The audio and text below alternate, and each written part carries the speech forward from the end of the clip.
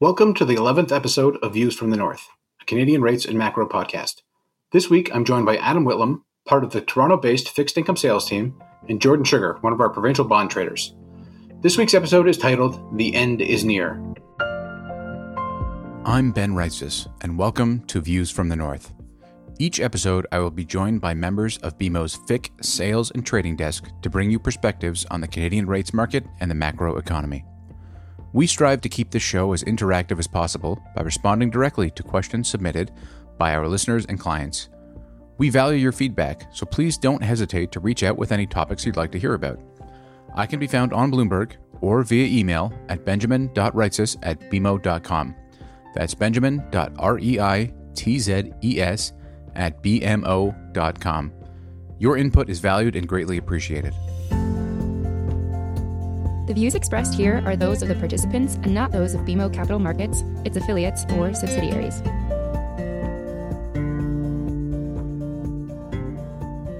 I'd like to welcome Adam and Jordan back to the show. Their appearance is well-timed with provincial markets front and center once again.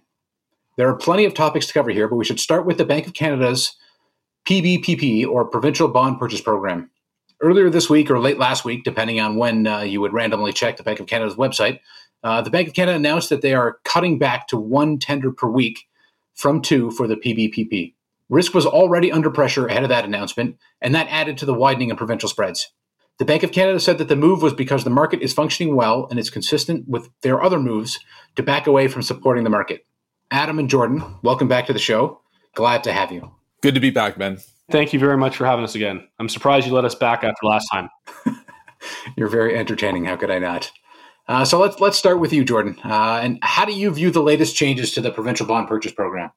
Yeah, so we found out via the Bank of Canada website early Monday morning that there's going to be, as you mentioned, just one tender per week. And it's definitely a sign of the program starting to taper off. And I think that it would be tough to dissect the market reaction from the global risk-off tone when the clients and the dealer community seemed to take notice that it switched to one tender.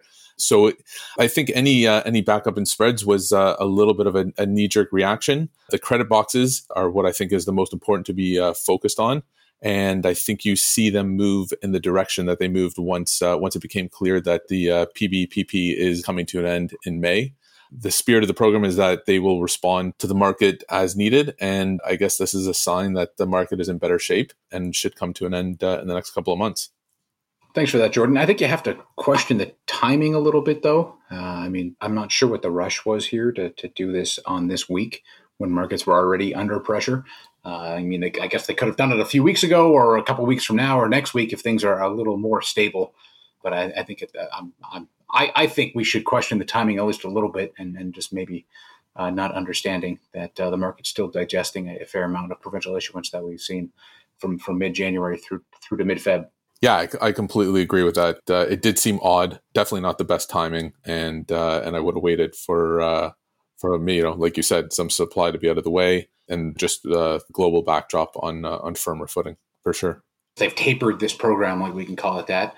It's still in place till May 6th, as you mentioned, and so we've got kind of the initial reaction to the taper. Do you expect further impact when they actually wind the program down altogether? And when this thing ends on May 6th, is there going to be another widening in spreads, or maybe we've kind of through the worst of it here, and now the market's effectively on its own, and Bank of Canada really isn't the same support that it has been over the past number of months? I think the credit boxes will continue to do what they've done over the past couple of days, and that is definitely in 10s, 30s, the Ontario 50-30 box continuing to flatten. 1 week ago, it was trading in the context of 20 basis points, and it was last trading at 16 basis points. So that's a big flattening move. That's 4 basis points. We would have been talking about that at the bar very excitedly over the past couple of days. So that is a big move and not to be dismissed. But I don't think there's much more the Bank of Canada can do to show any more signs of tapering. So you've one tender per week. You have a $350 million target. The past 2 months has been typically around a $750 million target, but the fills have been in the context of about 50% or so. So, I don't think you're going to see a tender where it's a $100 million target. I don't see the point of that. And if clients and dealer and other dealers were paying close attention to what they were posting on the website, they had been dialing back the target amounts over the past 2 months. And on certain weeks when maybe 250 million was purchased instead of their target amount, it's not like we saw spreads move materially wider or tighter on the back of that. And so this announcement comes out, you get your knee-jerk reaction, the credit boxes move because that's where they're going with this program about to be done. And but I don't think the spread movement wider is warranted right now. Okay. One more question for you, Jordan, before we move on to Adam. How does the PBPP play into your thinking when you're pricing trades? Before you know whether the bond's eligible or not, in general, does that drive your pricing in any way? Are you more willing to take risk knowing that the Bank of Canada could take you out of that at a future date?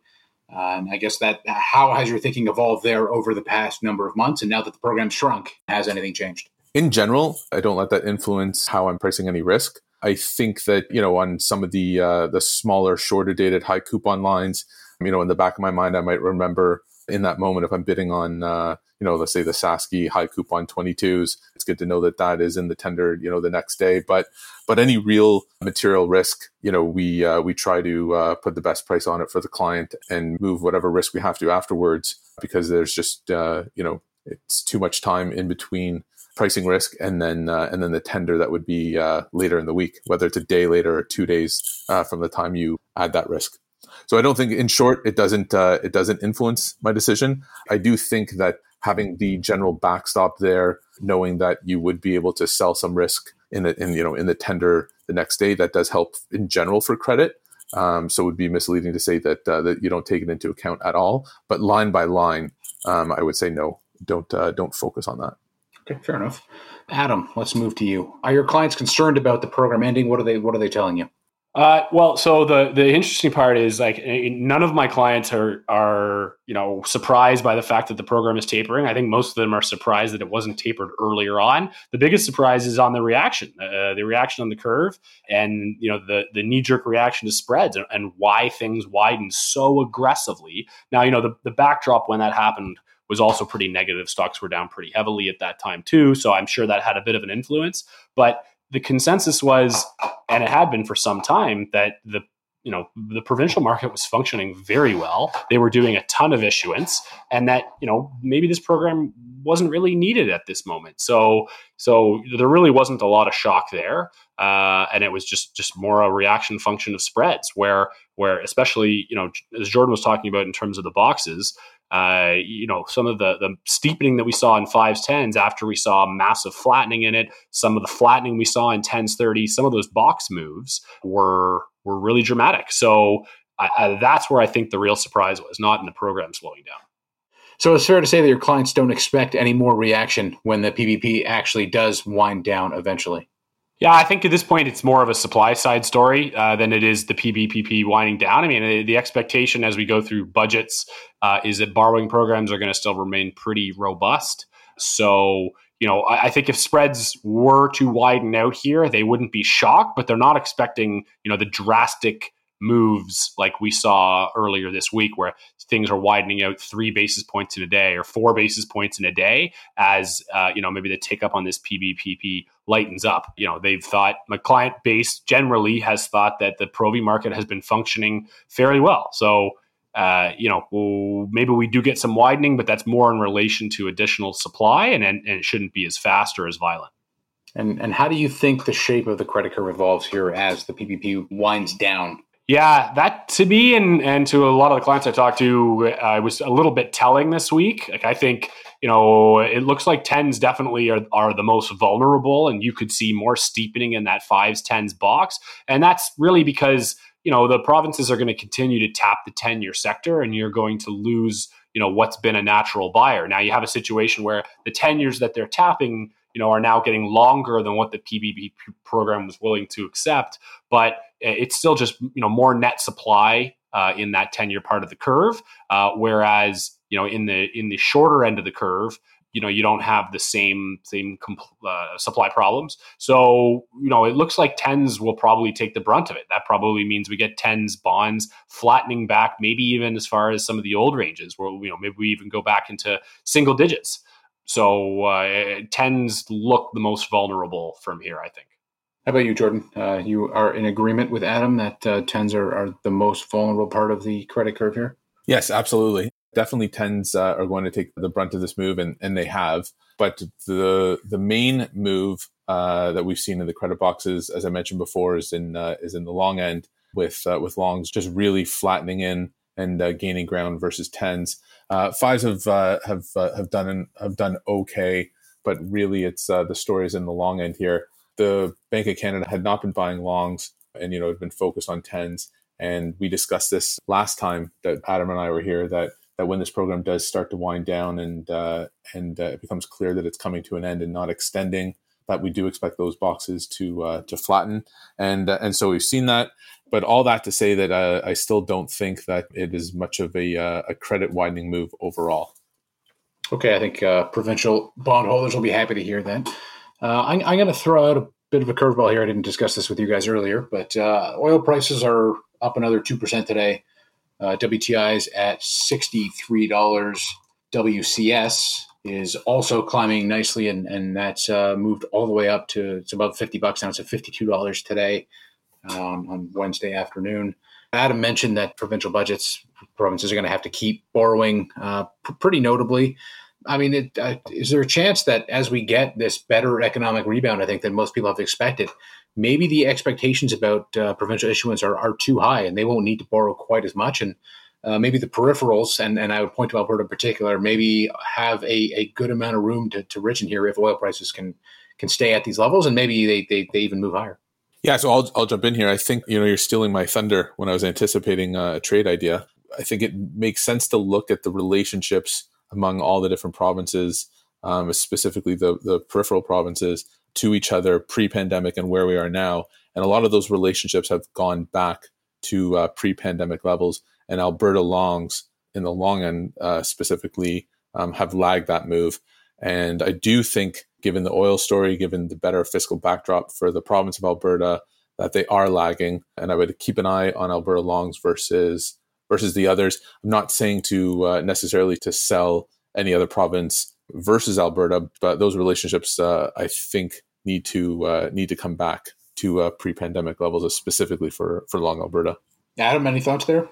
Yeah, I agree with Sugar. I think Alberta looks attractive. I mean, they have still a fairly large borrowing program, but I think, when that budget comes out tomorrow or on Thursday, that you're going to see, a pretty nice uptick in forecasts for oil prices, given that, it's been on the rise, but we've also seen a little bit of stability here. Like, we've had oil prices kind of north of $50 for quite some time, not WCS, and so I think that will help in terms of some of the deficit and some of the financing needs that you're going to see from Alberta. So I think they will benefit. I've seen clients coming into Alberta ahead of them releasing their budget, because I think that expectation is out there kind of on the street. And with all-in yields where they are now, Alberta, that's a lot of pick against some of the other provinces. So your all-in just looks great. So I do think, that's probably a decent province to be in. And I don't mind, actually, BC is another one. I think BC longs, that's been fairly steady. That's a province where, if you read any of our economic forecasts or the pieces that Rob Kavcic is putting out, we've got a pretty positive GDP growth outlook for BC. They didn't have anywhere near the same level of lockdowns that, provinces like Ontario had. So I think they fiscally are in a pretty good spot. And, nobody likes to pay away spread when they're investing in Provies. But, when you're talking about BC 50s at, maybe -4.5 or -4 relative to Ontario 50s, and then you factor in that 50s, 51s is inverted in Ontario, you're really only giving up 2.5 to 3 beeps to own a long BC. And I think that their fiscal picture looks a lot better. So I think BC is another one where you could see some performance, or there's a province that looks maybe a little bit cheap. But Alberta, I think Alberta's probably got the most room to run. Okay, cool. So I guess broad agreement there that the peripherals and Alberta in particular maybe have some room here to improve generally. I'm going to move on to our next topic, and this is, I guess, something that I've been talking about a lot, and something I've been dead wrong about. So Canada's traded incredibly poorly cross market for a number of weeks now, and especially over the past couple of weeks or so. My bullish Canada US thesis has been dead wrong. I still like the fundamentals of the argument; they still make sense, but that's just not the way things have gone for a little while. The way I see this is I really think it is an issuance-driven move here.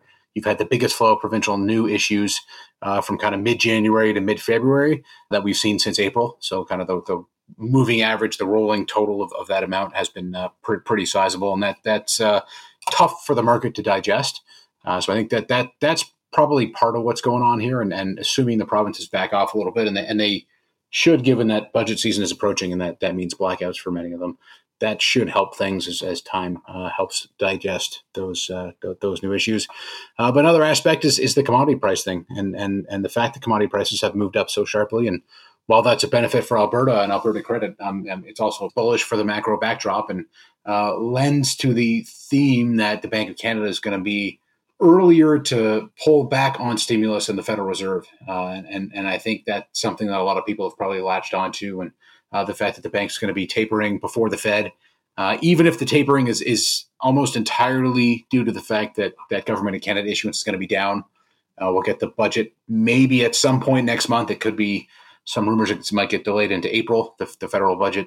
But issuance is going to be down notably in the next fiscal year. And so the Bank of Canada just can't keep buying at the pace they are without becoming too dominant a part of the market. So despite that fact, at this point, it's Canada's just traded so poorly. Maybe we're nearing the end of that. Maybe if the provinces back off, the issuance will get digested a bit better.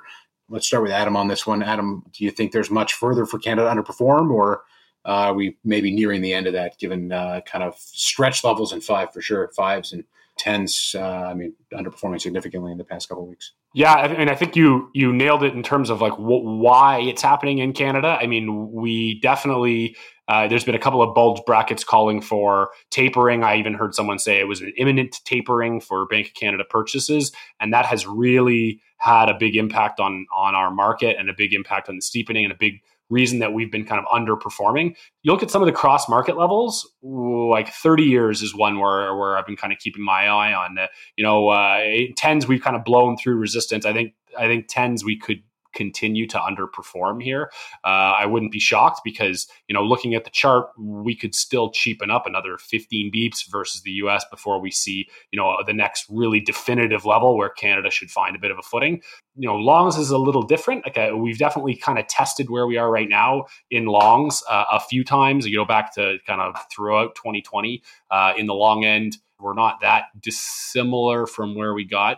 Minus 32 level in longs, minus 33 level in longs. If you look at going through, say, November, you look at kind of the end of January, you look October, in these kind of low minus 30s, 32, minus 33, we've kind of found support a number of times. So maybe in the long end, it's time that we actually do see some support and Canada stops selling off. But I don't have the same conviction in tens. Fives, we have seen a couple of players come in to buy fives on our curve. They've looked cheap twos, fives. They've looked cheap cross market. But, if you look at some of the forwards, say you look at like a 1 year, 1 year, 3 year, 1 year, for instance, that curve in swap land has steepened very dramatically since the start of the year. And if you look at the slope of the twos, fives curve relative to 1 year, 1 year, 3 year, 1 year, the 1 year, 1 year, 3 year, 1 year suggests that fives should have been a lot cheaper. So that curve has gone straight up and had cheapened up from kind of about the middle of January or beginning of January. And fives now seem like they're catching up to that move, but that steepening in the forwards curve hasn't stopped yet. So I think fives have more room to go. I think that they look cheap here on a cross market basis, but I don't see a reason why that can't continue and we can get some pretty hefty extremes going back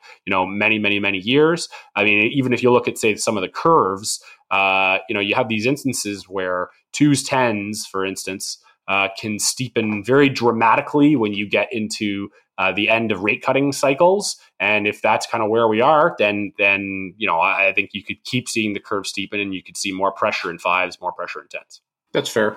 looking at the forward curve, looking at the forward space, we right now, I see the first full Bank of Canada rate hike priced by December 2022, and there's another 50 basis points plus 60 basis points really in 2023.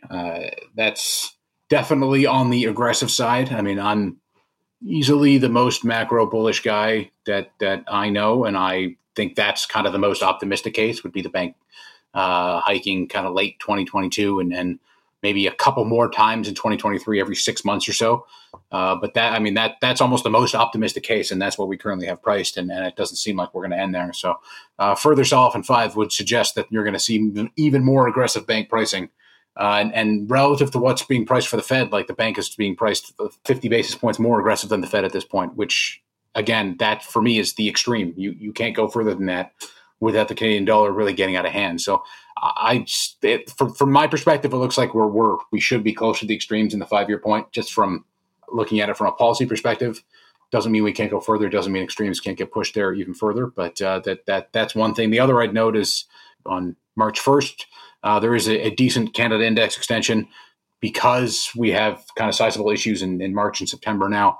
That there is a pretty good extension in the short and mid indices that should help the sectors. It's not going to do anything for tens or longs, but it should provide at least a little bit of support to the 5-year sector as we go through month end. Before we conclude, I'd like each of your top trade ideas at the moment. Try to stick to the Provy theme if you can. Anything you have high conviction on. Adam, if you got another product you want to talk about, that's totally cool as well. Why don't we start with Jordan? I kind of took your idea or brought your idea out to the fore a little bit earlier. Reiterate that. Tell us what you like best in Provy land at the moment.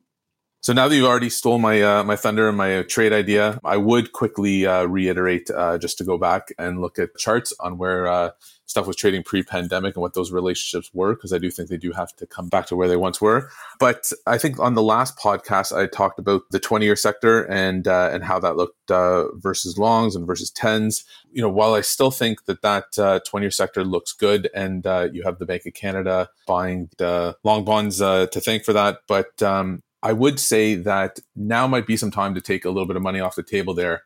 If you've owned, anything in the, let's say, 2035 to 2040 sector, so, Ontario 35s, Ontario 41s, those have all rolled down quite nicely. When we last did this podcast, the credit pick out of longs was north of 10 basis points. I think it was even closer to almost 12. Now that's about 8 basis points.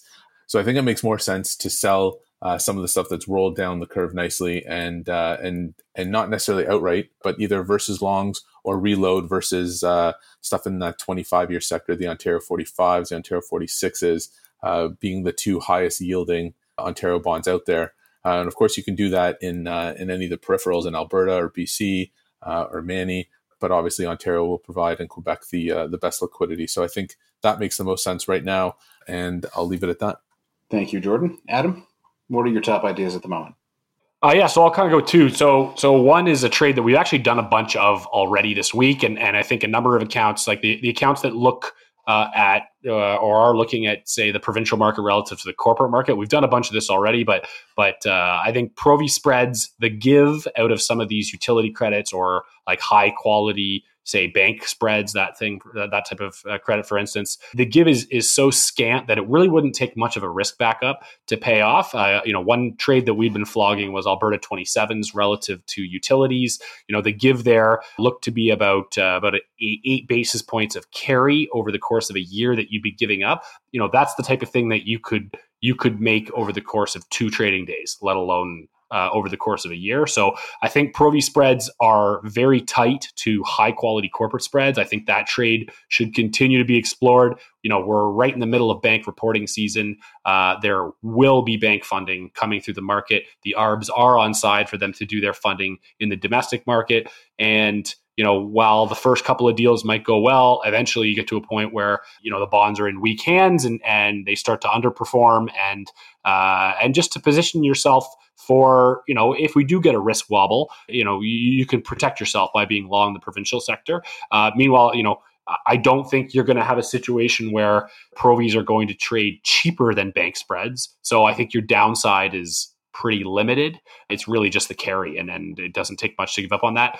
The second one I wanted to kind of note was CMBs. So one of the most interesting things about the sell-off in the Provi market when they announced this PBPP thing was that CMBs got hit beep for beep along with Provis, even though they'd ended the CMB program months prior and had nothing to do with the PBPP program. CMBs underperformed tick for tick, which I think is really interesting. Makes CMBs look very, very cheap. I think it's worth noting, the CMB funding program, it was bigger last year. It went from 40 billion to 60 billion. This year, it's right back to 40 billion. So it's not like provinces where you're seeing a ton more issuance come in and the issuance profile keeps growing. It's gone right back to where it was at only 40 billion. And the other thing I'd like to point out is, if you look at the CMB asset swap curve, so this is like, bank treasuries are often, this is kind of exclusively how they're looking at their CMB positioning. The CMB DEES 24s and the June 25s stand out as cheap. And they stand out as cheap because, say you look at like a DEES 24 CMB or a March 25 CMB, the asset swaps are around minus 17.5 and minus 16.5 respectively. If you go further out the curve, say you look at like a CEP 26 CMB, so you're going out almost 2 years from those DEES 24s, and the asset swap is about minus 17 at the moment. So it's just completely flat. There is no role owning a CMB CEP 26 and rolling it back down to a CMB DEES 24. Whereas if you look at that same trade, say in Provi land, an Ontario June 26, for instance, is around a minus 2, and an Ontario CEP 24 is around a minus 8. So there is a curve in Provi land. So, that suggests that CMBs are too flat. Those CMB DEES 24s and like the March 25s stand out as cheap on the curve versus Provis and cheap on asset swaps. So I think that's something kind of worth having a look at. It also says that stuff further out the CMB curve looks fairly rich. If there's no asset swap carry, then it's not worth owning. So it makes sense, I think, to maybe sell CMBs further out in 2026s, 2027s, maybe roll that stuff into Provis, and then in the 4-year part of the curve, 2024, 2025, to own CMBs. All right, thanks, Adam. I'm gonna chime in here just very, very briefly. Last episode, I talked about swap spreads throughout most of the episode. They finally started to move here. We still like being short spreads here. Again, Adam mentioned bank funding coming. We are expecting some issues from the bank that should push spreads lower still from here. So still a trade that we like at this moment. I'd like to thank both of you gentlemen for joining me this week, and hope to see you again soon. Thanks for having us. Thanks a lot, Ben. Always a pleasure. Thanks for listening to Views from the North, a Canadian rates and macro podcast. I hope you'll join me again for another episode. This podcast has been prepared with the assistance of employees of Bank of Montreal, BMO Nesbitt Burns Incorporated, and BMO Capital Markets Corporation. Together, BMO, who are involved in fixed income and foreign exchange sales and marketing efforts. Accordingly, it should be considered to be a product of the fixed income and foreign exchange businesses generally, and not a research report that reflects the views of disinterested research analysts. Notwithstanding the foregoing, this podcast should not be construed as an offer or the solicitation of an offer to sell or to buy or subscribe for any particular product or services, including, without limitation, any commodities, securities, or other financial instruments. We are not soliciting any specific action based on this podcast.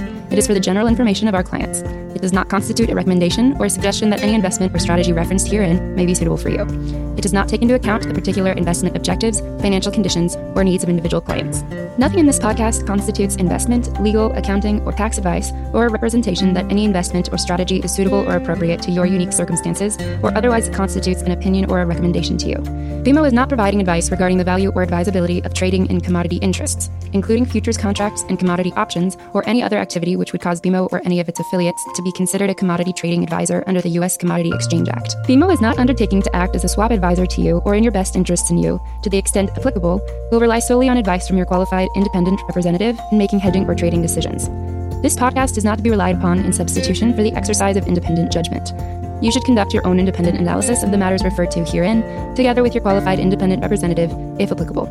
BMO assumes no responsibility for verification of the information in this podcast. No representation or warranty is made as to the accuracy or completeness of such information, and BMO accepts no liability whatsoever for any loss arising from any use of or reliance on this podcast. BMO assumes no obligation to correct or update this podcast. This podcast does not contain all information that may be required to evaluate any transaction or matter, and information may be available to BMO and/or its affiliates that is not reflected herein. BMO and its affiliates may have positions, long or short, and affect transactions or make markets in securities mentioned herein, or provide advice or loans to, or participate in the underwriting or restructuring of the obligations of issuers and companies mentioned herein. Moreover, BMO's trading desks may have acted on the basis of the information in this podcast. For further information, please go to bmocm.com/macrohorizons/legal.